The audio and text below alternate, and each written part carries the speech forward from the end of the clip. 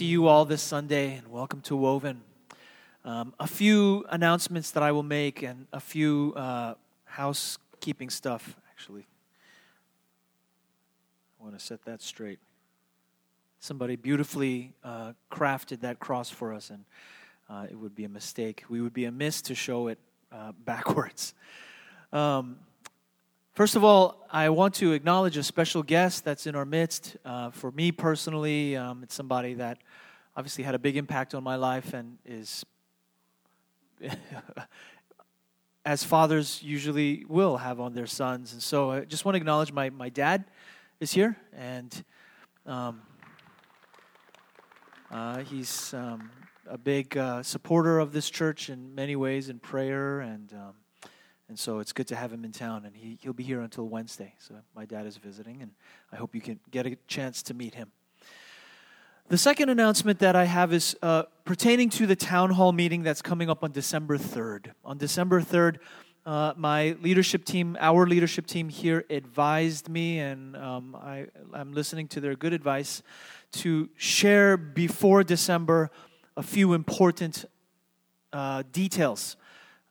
Actually, at our annual meeting, our members' meeting a couple of weeks ago, we said that we would be sharing some information before Thanksgiving. And so in the spirit of truth-telling and keeping our word, I will share a few things now, and you are certainly welcome to ask me personally, or you can ask Paul, who is chairing the location committee, or you can speak with Tanya or John, who is not here today, about more details about this. But what I can share today, since this is the announcement before Thanksgiving, and please do be in attendance at December 3rd for our town hall meeting, what I can say is that we have a very strong possibility for having our own space within a few months. Now, a lot of the details are still being ironed out, and in the end, it's going to have to be ratified by all of you, our congregation. But what it's looking to be is our own 24/7 space where we can leave our equipment so we don't have to set up and break down every Sunday. And the location is looking to be on Eldridge. And that's going to be a little bit east of here. On Sunday mornings, you can probably get there from here if you live in this vicinity within 15 minutes even. And Eldridge, is that road or drive? Parkway, Eldridge Parkway. And so this new location is going to be on Eldridge. The specifics about the arrangement, you're going to have to speak to me personally or LT or Paul, because there's a lot of finer details to this, but it's looking to be a very real possibility. The good news about this new location, not only do we not have to set up and break down, it will be our space, it will be very affordable. And this is going to involve the lending arm of our denomination, and they are going to make this a reachable goal for us so that we're not going to break the bank financially. This is well within our range. And it is going to be more, it's looking to be more than just a renting, leasing situation. It might be something that is a part ownership situation, maybe even full ownership. There's still some details around that, but it's going to involve build-out. And this could happen potentially within 3 months. And so, kind of, for those of you that kind of just walked in, just to reiterate, we are looking at a new location within 3 months. That's going to be very affordable. That's going to be on Eldridge Parkway. And so for those of us that drive in from long distances, this is going to be much more closer. And if you're listening to this on the podcast, we want you to be in the know as well. This is not something that we're keeping under wraps. I don't want our leadership at this church to be something where we're kind of keeping things under wraps. Anything that I know, I am happy to tell you. And so that's as much as I can share for now for lack of time. There's a lot of details to this arrangement, but you can speak afterwards if you have more questions. But this is looking to be a reality, I'll say that much. We've had some very important conversations with people that can make this happen within our denomination. And so this is beginning to look, I sense that there's a new season that's coming behind our church. And in the end, you'll have questions that we can talk more about this at our town hall meeting. Okay, so that's a lot of information. Take a deep breath and let's get into Scripture. Let's get into Scripture. We have been studying the letter of Ephesians in a series called Dear Woven. And Dear Woven, it's a series about Paul speaking to Christians, not just in Ephesus. I believe this is a letter that is written to all the churches across all of time. And today, the message to us is household ethics, and that's the title of today's sermon.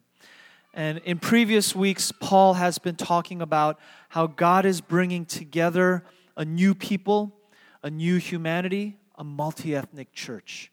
So with Jewish people and Gentile, non-Jewish people, Gentile, being brought together, this multi-ethnic church, how are we going to get along? How are we going to make peace? How are we going to be friends? How are such different people going to live together in harmony? And last Sunday, we talked about ethics of a new humanity. So this new society, how will they live together? Today, we're going to talk about household ethics. How do Christian households live? And I'm going to talk along three headings about household ethics. The first heading is, how do Christians live married? Or what does Christian marriage look like? That's the first heading. The second heading is, what does Christian family look like? What does a family that is Christian look like? And third, what does Christian service look like? What does Christian service look like? Those are the three headings. Now, I tried to coincide this talk knowing that my dad was in town. It's not that I want to preach at him, but I thought that thematically it would be good, even for my own soul, because when I prepare a sermon, it speaks to me. I get a lot out of my own study. And so I thought it would be good timing for me to study what it means to be a Christian family and good Christian marriage. What does that look like for this week? We'll see. Just even having my dad here today, I have a feeling I'm going to have to fight back a couple of tears, but that's okay. So, the first heading, what does Christian marriage look like? What does it mean to be married? And for this, we're going to look at Ephesians chapter 5, verse 21. Ephesians chapter 5, verse 21 says, "Be subject to one another in the fear of Christ." And that word subject can also be translated submit. Submit. The word submit in the Greek means to put yourself under. And so Paul starts off this section on marriage, listen to this, saying you have to submit and put yourself under each other. And this transitions the section where Paul is talking about all of the church, and now he's talking about the family. And in between this section about the church and the family, he says you have to submit to each other. You have to submit and listen to each other. Put yourself under. When we started this church 3 years ago, almost 3.5 years ago, one of the biggest things I knew I had to get right as a leader was I had to submit to my leaders, and that I had to listen, and that I had to keep them in the know, and I had to not do things by myself. And I know that it's easy as a leader to say, I'm just going to do this my way and do it myself. And that's a good way to lose people. And so submission is something mutually that must be done. It must be done in the church, but it must be also done in the household. Now, how many of you husbands have ever told your wife, you have to submit to me? Don't raise your hand. It would be embarrassing. But that's what this next transition is in verse 22. Wives, put yourself under. That's how we can translate that word. Put yourself under your husband, as to the Lord. For the husband is the head of the wife, as Christ is the head of the church. And so there's the connection. He's talking about the church. Now he's talking about the family. Christ is the head of the church. Who is the head of the family? Paul says the head of the family is the husband. So do this as Christ is the head of the church. He himself is the Savior of the body. But the church, as the church is subject to Christ, so also wives ought to be to their husbands in everything. I have studied this passage very carefully. And I think what we have here is a very strong rationale, strong argument for male leadership in marriage and female submission. The two arguments I hear is, number one, that word head. And that word head in the Greek, it talks about, there are different interpretations and different understandings. Are we talking about the top? Don't worry. Baby Eli's just got to cry it out. Every baby's got to cry it out. He's fine. He's fine. He's part of our community. We can accept. Maybe, Bobby, you should start screaming all of a sudden and then just distract our attention this way. It's okay. The head of the body. Scholars have tried to say maybe he's talking about something. No, I'm not convinced. The head here, the word head in the Greek is this similar word as the word headship in Ephesians chapter 1, verse 10. Ephesians chapter 1, verse 10 says, everything is brought to a head and underneath Christ. And that, I think, is the thesis statement of all of Ephesians. So Paul is using the same word, kephale, head. They're saying that the head of the family is the husband. And I've read the second argument. I've read different things, different interpretations of verses 22 to 24. I personally am not convinced. I think Paul is saying what he's saying. The husband is the head. And so I think these are arguments for male leadership and female submission. Now, the women here are waiting for the other shoe to drop, and there is another shoe. Here's the other side. I think there are also arguments against. I don't think they are intrinsic to verses 22 to 24, and I will say two arguments against just female submission to men. The first argument is that this is Paul speaking. And if you are going to build your entire theology and your perspective on just Paul, you have to listen to other voices as well. Even Paul says, I do not permit a woman to teach a man or to speak. And yet, even Paul talks about Priscilla and Aquila in the Bible and how clearly Priscilla is the leader in that arrangement. I don't know if you've ever seen a marriage where the husband is very kind of meek and quiet, but the woman she's the force of nature.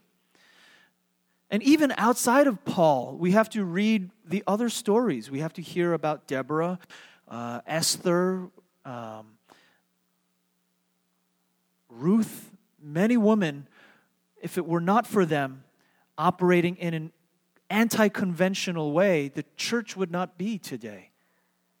Christianity could not be what it is today if it were not for some women operating outside of some of these conventional boundaries. The second reason why I think that submission is not just for women to men, it is mutual, it is textual. It's not in verses 22 to 24. Anybody know where it is? In verse 21. In verse 21. What does it say in verse 21? The same word, submit to each other. So there must be mutual submission. And even grammatically, there is something very, very interesting. Listen to this. Look in your Bible or look in your version, verse 21 and 22. How many sentences are there? Can anybody see it? There's two. There are two sentences. There's the first sentence that says submit to each other. The second sentence says the wife should submit to the husband. Actually, in the Greek, in the original language, it is not two sentences. It is one sentence with a comma in between the two phrases. So what you have here are two phrases. The first phrase says you need to submit to each other, put yourself under one another, that Greek word hupotasso. submit to one another. And in the second phrase, it does not say submit. It actually says wives to their husbands. Now, the idea of submission is still there in the second phrase, but the point is this. Follow carefully, because there's an important argument here. The point is, submission is in the first phrase, but in the second phrase, wives to your husbands, is dependent upon the first phrase. So grammatically, the idea is conveyed in the first phrase, submit to each other. The second phrase, wives to their husbands, is still dependent. The verb is not present in the second phrase. It's present in the first phrase. That is to say, the submission of wives to their husbands is grammatically dependent upon the first half. You have to learn to submit to each other. In my life, I've tried to say verse 22 to my wife. It does not work very well. And you might have, husbands, you might have done it. And it's not something that I'm proud of. And what I counsel to my people today, especially in premarital class, sometimes postmarital class, I say, if the husband says, my wife will not listen to me, and she will not submit to me, and I will say, well, how about you try to master verse 21 first? Master that, and then come back to me, and then we'll talk about how you can get her to listen to verse 22. No one has ever come back to me saying, I've mastered verse 21 yet. And so that's my advice, and that's my way around it. Master verse 21, let's talk about verse 22 after you've done that, all right? But to this day, no one has come back. And even myself, I have not mastered verse 21. Submission, surrender, giving up to somebody else, this is a lifetime job. It's a lifetime work. And so, Paul continues in verse 25. Husbands, love your wives, as Christ loved the church and gave himself up for his wife. There's this movie that came out. I don't remember the title of the movie, but the story is about how there was an earthquake. There was an earthquake, and then a man, husband and a wife and a child. And during the earthquake, the husband was scared, and he ran off by himself to protect himself first. And then the whole movie is, and then they survived, everybody survived, but the whole movie is about the strained relationship when a wife knows that a husband cannot protect her, and a husband feels like he cannot keep me safe, he cannot keep our baby safe. Husbands, love your wife as Christ loved the church and gave himself up. Half of counseling, half of marital counseling right there, 51%, is the problem where a woman does not feel like a man can keep her safe, where she does not feel like a man is able to protect, defend, stand up for her. If you are not a big enough man to make your wife feel safe and protected and like you are on her side no matter what, then you got to man up. That's it. Well, what about me? I have feelings, I have needs. What about my needs? You big sissy. Man up. Give it just 1 more percent. Come on. You got to give a little bit more of yourself. That's what I say. I'm always harder on the husbands. Why? Because you have all the perks and the privileges of life. You will always get more pay. You will always get more job opportunities. You will always get more in life. And that's changing, but you've always had the advantage. So I will always be harder on the husband. Man up.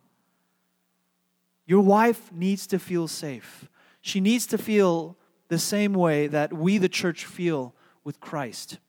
In verse 26, so that Christ might sanctify the church, cleanse the church, wash her with the word, that he might present to himself the church in all of her glory, having no spot or wrinkle or any such thing, but that she would be holy and blameless. What does this sound like? Marriage. He presents to himself the bride in all of her glory with no spot.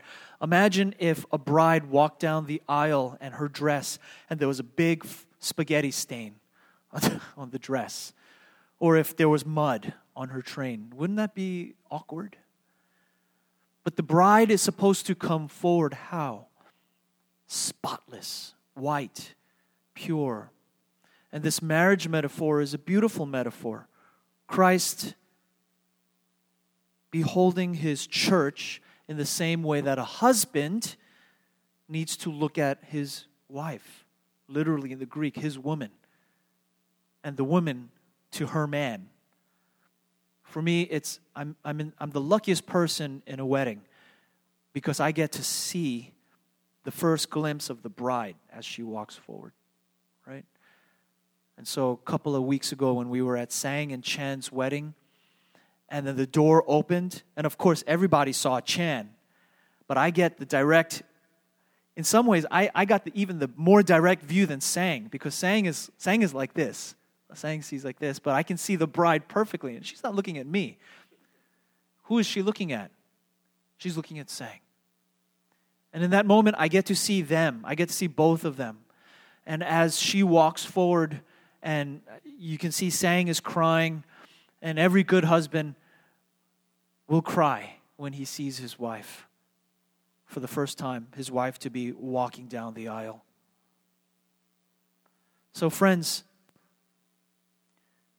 husbands, you need to love, protect your wife in the same way that Christ loves and expects the church to walk down the aisle spotless.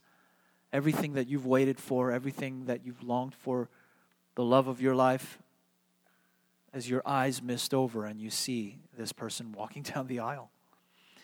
And we continue in verse 31. I'm going to kind of skim over here. For this reason, a man will leave his father and mother and will be joined to his wife, and the two shall become one flesh. So Paul is teaching here a little bit. Part of me wants to say, Paul, how do you know? You're not married. What does Paul know about family dynamics? You talk about changing family systems. How does Paul know? Well, Paul is getting theological here, and he's quoting Genesis. And in Genesis, it talks about how man will be joined to woman, and they will become one flesh. And for this reason, a man will leave his father and his mother in order to cleave. That's what it says in Genesis. He will leave in order to cleave to his spouse, in order to make her feel safe, in order to make her feel protected, loved. And that's important. I'm just going to say this a little bit more. Your wife needs to feel loved and protected by you, safe. But that phrase, do you hear that? There are two words that rhyme. Leave to cleave. Leave to cleave. How many of you have ever heard that before? Leave to cleave. Okay, the idea of leave to cleave means leaving your family of origin in order to cleave. Now, that word cleave can mean two things, and it's very interesting. Cleave means two things, but it both applies here. The first cleave is, we're all adults here. The youth today are in the back. Cleave, it's where you get the word like cling or to cleave together. It's when two warm bodies are clinging to each other. Do you understand the analogy? Do I need to get it more explicit? So cleave. So the idea of cleaving, that's what you do with your spouse. When two warm bodies cleave together, you leave your family of origin in order to cleave to your spouse. After marriage, I think I'm celebrating, oh dear, I'm going blank, but a good number of years now. But after a couple of years, you start saying good night, and you turn and you go to sleep. Or the husband stays up late, and the wife goes to bed, and the husband watches TV until 1 a.m., which husbands you should not be doing.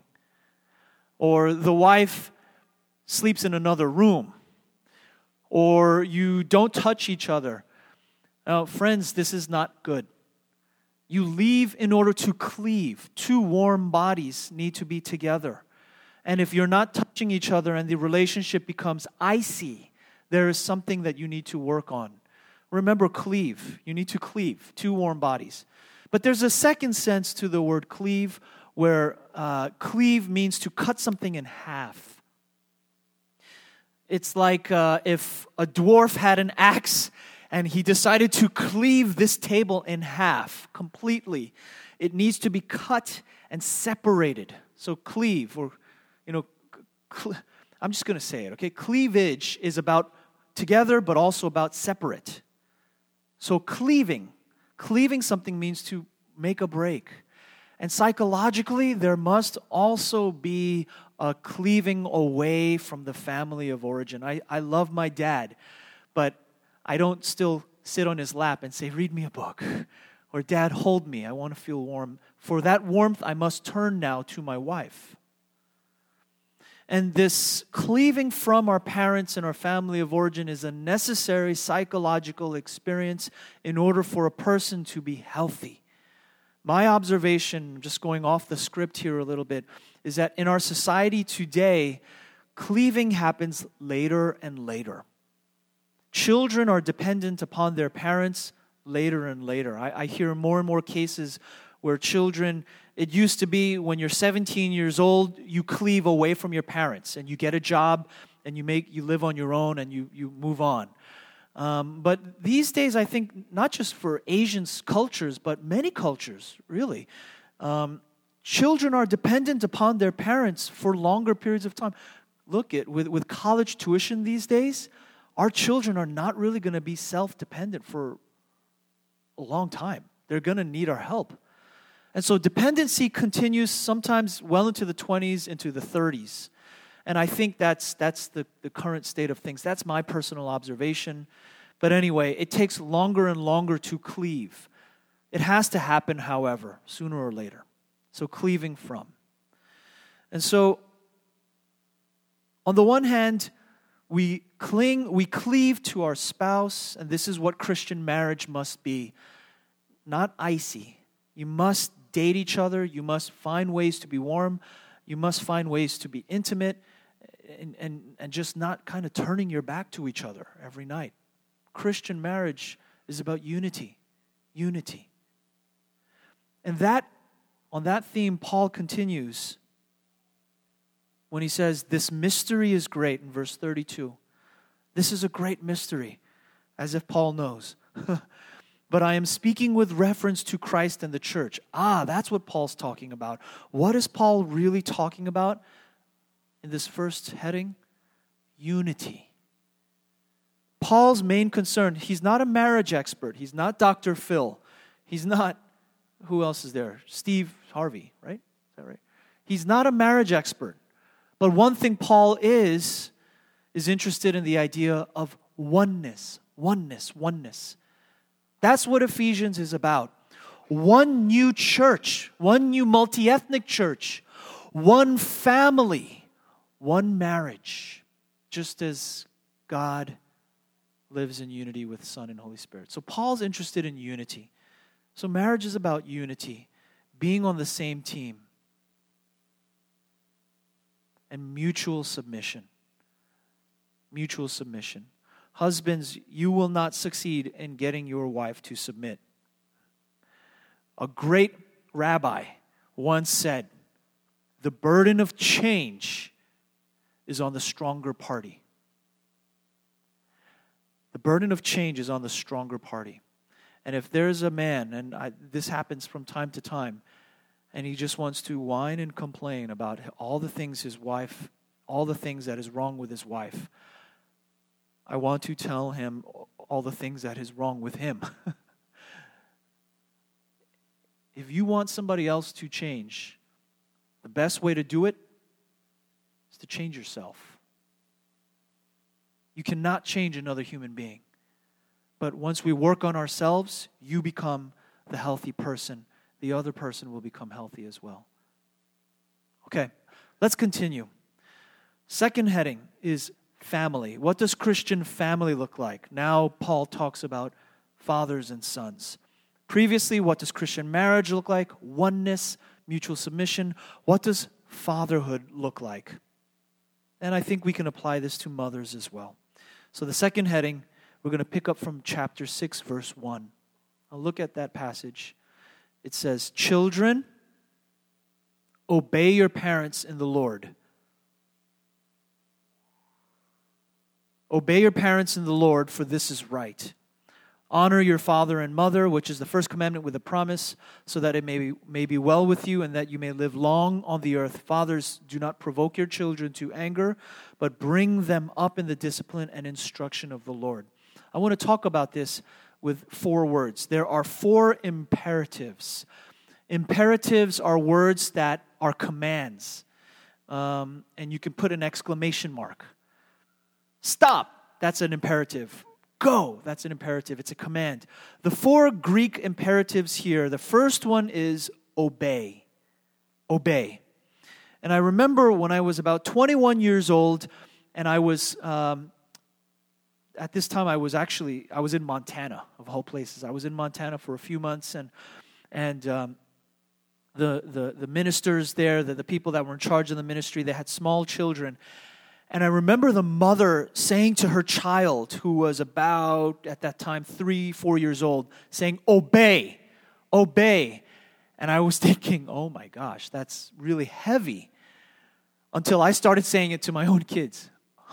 Obey. It's not bad to expect your child to obey. If your child, and this is important because it says children, teknon in the Greek. It's not talking about your 18-year-old son. It's not talking about even your 16-year-old daughter. I don't have teenagers yet, but I mean, can you do that with your daughter? Obey. Does it work? They're like, try it when your kids turn that age. So it says teknon, little children. This can be applied to small children. It is reasonable to expect your small children to obey. But then it changes. In verse 2, chapter 6, verse 2, it says, honor your father and your mother. So I think verse 1 is speaking to small children, obey. But verse 2, I think, is speaking to grown children, 16, 18, and above. Because when you're a small child, the relationship of obedience is still there. But when you are an adult, and this gets to the cleaving part. I am an adult now. When you are an adult, you are under obligation, biblical obligation to honor your mother and your father. Now this is interesting. I did a careful study. Nowhere does it say love. Love your father and mother. And I think what that says is no matter how old you are, you have to earn love. No matter how old our parents are, they will have to earn love, right? But we are always under biblical obligation to honor them, even if it means offering a cold bowl of soup. If that's the best you can do, you have to honor your parents. But you don't have to love them. They have to earn that. They still have to earn that. Does that make sense? But it's important that we honor our parents. Why? Because this is the first commandment with a promise. And if you go to Exodus chapter 20, what does it say? This is the 5th commandment. Am I right? I believe it's the 5th commandment of the 10 commandments. Honor your father and your mother so that you may live long in the land the Lord your God is giving you. I take this very literally. What Paul says here, listen to this. Paul says here in chapter 6, verse 2, honor your father and mother so that it may be well with you and that you may live long on the earth. What is Paul saying? Honor your father and your mother so that you can live a long time, right? So that you can live a long... No. In Exodus 20, it says, honor so that you can live long, where? In the land that God gave you. And what book is this? Exodus. So what's happening? Where are the Israelites going? To the promised land. When I moved to Houston, I felt like I was in my promised land. And living in my promised land and living long in my promised land and my work succeeding and everything that I do going well, is contingent upon one thing: me honoring my parents. And if we understand the Old Testament biblical command, the 5th of 10, honor your parents, you know that if you are living in Houston, we're all living in Houston, and this is where you are today, your enjoyment, your success, and everything that is good, the blessings that you experience in this land is contingent upon your honoring of your parents. And so honoring our parents is the second imperative. Obey, honor. And then the third imperative is do not provoke. Or provoke is the imperative, but it's negated. Do not provoke. That word can be translated, do not exasperate. One commentator says, do not excessively, severely discipline. Don't give them unreasonably harsh demands. No abuse of authority. Now, this is different from obey. If your child says, I don't want to do my homework, I want to play with the iPad, then you can come down hard. You can say, no, obey. But if you are excessively nagging or excessive unfairness, humiliating your child, insensitivity to their rights, this is what it means to provoke and exasperate. That's that Greek word, to exasperate or provoke. You know, the funny thing is, I prepare my sermons 2 weeks in advance. So I prepared the sermon 2 weeks ago, and I provoked my son. And he was mad at me. And I realized I had done wrong. There's two sides to this. Don't provoke. But every parent is going to provoke their child sooner or later. If you provoke your child, make sure you say you're sorry. Make sure you say I was wrong. Because if you, and I know part of this is cultural, and that could apply to any culture. But if you know what it's like to live with a parent that never said that they're sorry, it's almost like they have carte blanche. They can treat you however they want, and I don't deserve to be treated well. Your child is a human being that needs to be respected. And from time to time, we parents will disrespect our children. You must learn to say, I'm sorry, if you are a parent. If you cannot say to your child, I am sorry, I was wrong, your child will grow up damaged because they will think that it's normal to be abused or to be exasperated. And that parents have every right to do that to their children. Parents do not have every right. Unless we show them that it is wrong to mistreat people. Unless we show them that by leading by example with the words, I am sorry, they will grow up damaged. And that leads to the fourth and last imperative. Bring them up. Raise them. Bring them up in the Lord. Teach them. Show up. Be present. I don't have to say a lot about that because I think our parents we have people that are present. Bring them up with candy and Xboxes and iPads, and bring them up with rewards and ice cream. Is that what it says? What does it say? Bring them up in the discipline and instruction of the Lord. In the discipline and instruction. Fathers, I task you with this again. You have to teach your sons and your daughters. You have to teach them the right way. My son rolls his eyes when he says, Life Lesson 365, because I'm always teaching him about the world. You have to teach them. Discipline, not discipline spanking all the time, but discipline and instruction go hand in hand. You have to teach them. Mothers, you must be their safety. You must be their warmth. You must also teach them. Many times, here's a great story, and I'll move on to the last heading. St. Augustine, his mother, her name was Monica. Monica worried about her son so much because before he was St. Augustine, Augustine loved the cards. He loved the women. He loved the nightclubs. And she worried, and this was around 300 AD. It's very early. And she said, when are you going to become a Christian? And one day she said, I had a dream about you, Augustine. I had a dream. And he said, Mama, what was the dream? What are you so worried about? And she said, I dreamt that I was standing on a long, narrow plank. And I was over here in safety, and you were all the way over there. And the angel came to me, and the angel said, don't worry, Monica, because where you are, there he will be. Do you hear this? Mothers, I want you to hear this. Where you are, there he will be. And Augustine said to himself, he said to Mama, don't worry. I'll take care of you. You'll always be with me to the end. And she said, no, that's not what the angel said. The angel didn't say, where you are, I will be. The angel said, where I am, you will be one day. A woman of faith and a mother who is strong, nurturing, and loving will have her child with her always. Even if your child leaves in order to cleave with that woman, that child will still belong to you in the faith, will still be one who will look to you in the faith if you are godly, if you are bringing them up in the discipline and instruction of the Lord. Where you are, he or she will be.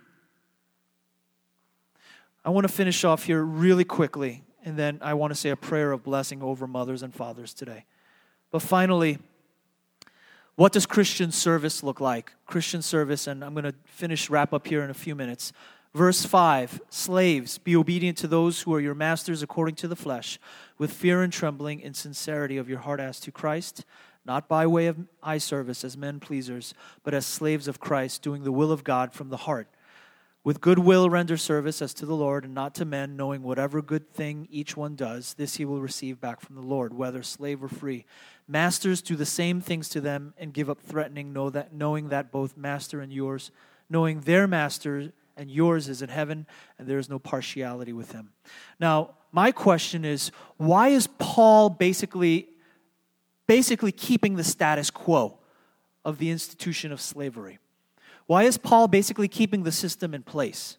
Why not just condemn slavery for what it is? Disgusting, evil, bad, and immoral.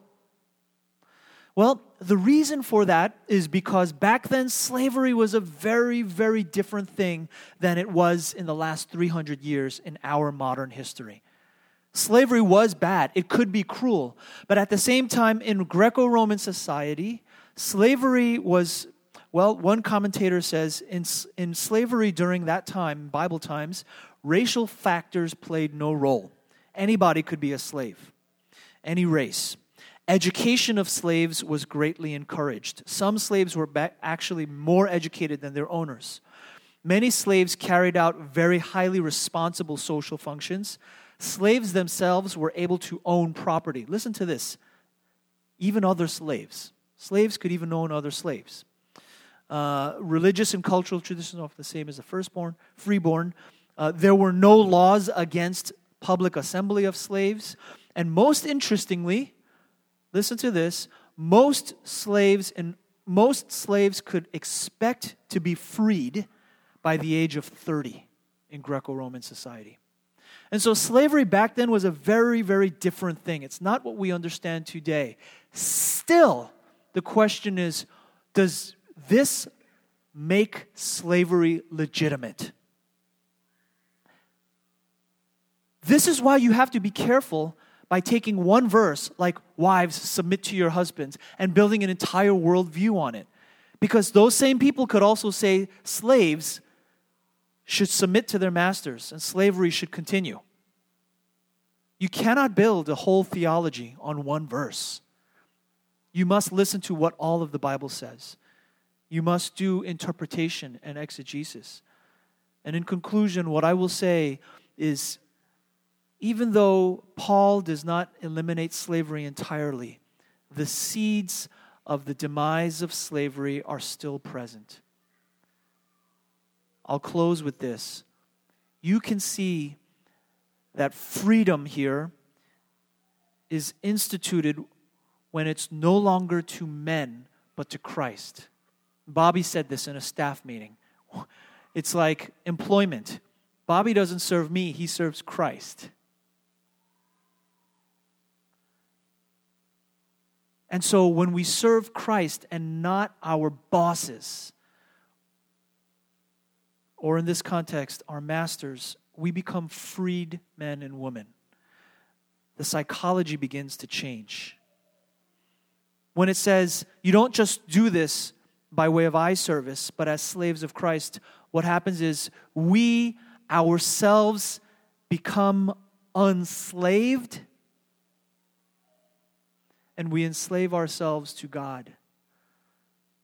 It is no wonder that reading books like Ephesians, that people like William Wilberforce finally said it's time to do away with the institution of slavery as we know it. Christians led the way for abolition. Christians led the way. Why? Because of these ideas that are present here. Know your master.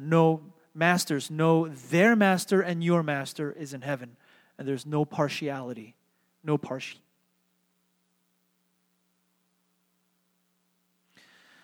And so we conclude, and in these 3 sections we've talked about slaves, which really does not exist today, although some of you, Paul, you mentioned working for, with year-end reviews. You might feel at this time that you're just a slave of your company. But we also talked about parenting. We talked about marriage. But the main idea that I'd like for you to take home in the end is chapter 5, verse 21. Submit to one another. Put yourself under each other. That's the only way everything is going to work. If you take verse 21 to apply even all the way to the very end, that even applies to the master-slave dynamic. Do you hear that? That even applies to the master-slave dynamic. Masters, submit to your slaves. Listen to them. Put yourself under them. Bosses, put yourself under your employee. Listen to, take care of, submit, subject yourself to your workers.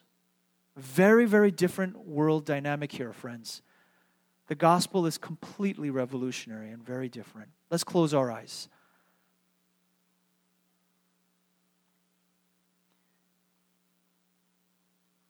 If you are a mother, I want you to receive this prayer. God, help me be the woman that my child will always return to. Help me submit myself to my child. Help me to be able to say sorry when I am wrong. Help my son or my daughter to know that they are safe with me. Help me to earn their love. Protect my children and my household. If you are a father, you can pray with me. God, I am weak, and I don't always get it right. And I am learning how to do it right. Please help me to be a humble servant to my children, to my company, to my church, and to my family. Help me not to run away from my family, but to run to them and protect them with my own life and with my own body if I must.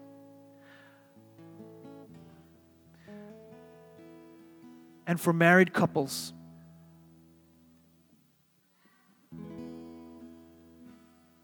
Lord, help us to love one another, to cling to one another, to cleave. Help us not to go to sleep angry. Help us to know how to have crucial conversations. Help us, Lord, to submit to one another and to take care of each other as our own bodies. And finally, Lord, for everyone else, I don't mean to today leave anybody out. It's just by nature of today's subject, talking about fathers and children and marriage. but we pray for everyone in this room. For all of us are children. All of us are children of somebody. Help us in our own relationship with our parents so that we would know how to honor well and receive the blessings of this land that you have brought us to today. We're fortunate and so thankful for this life that we have here in Houston. We are so grateful that you've given us many blessings. Help us, God, to know how to honor our parents so that we might live long in this land that you have given us. We pray all these things in Jesus' name. Amen. This has been a Woven Church podcast. Woven Church is a multi-ethnic missional church that meets in West Houston. We invite you to check us out on Sunday mornings at 10:30 a.m. To find out more, visit us online at www.wovenchurch.org. That's www.wovenchurch.org.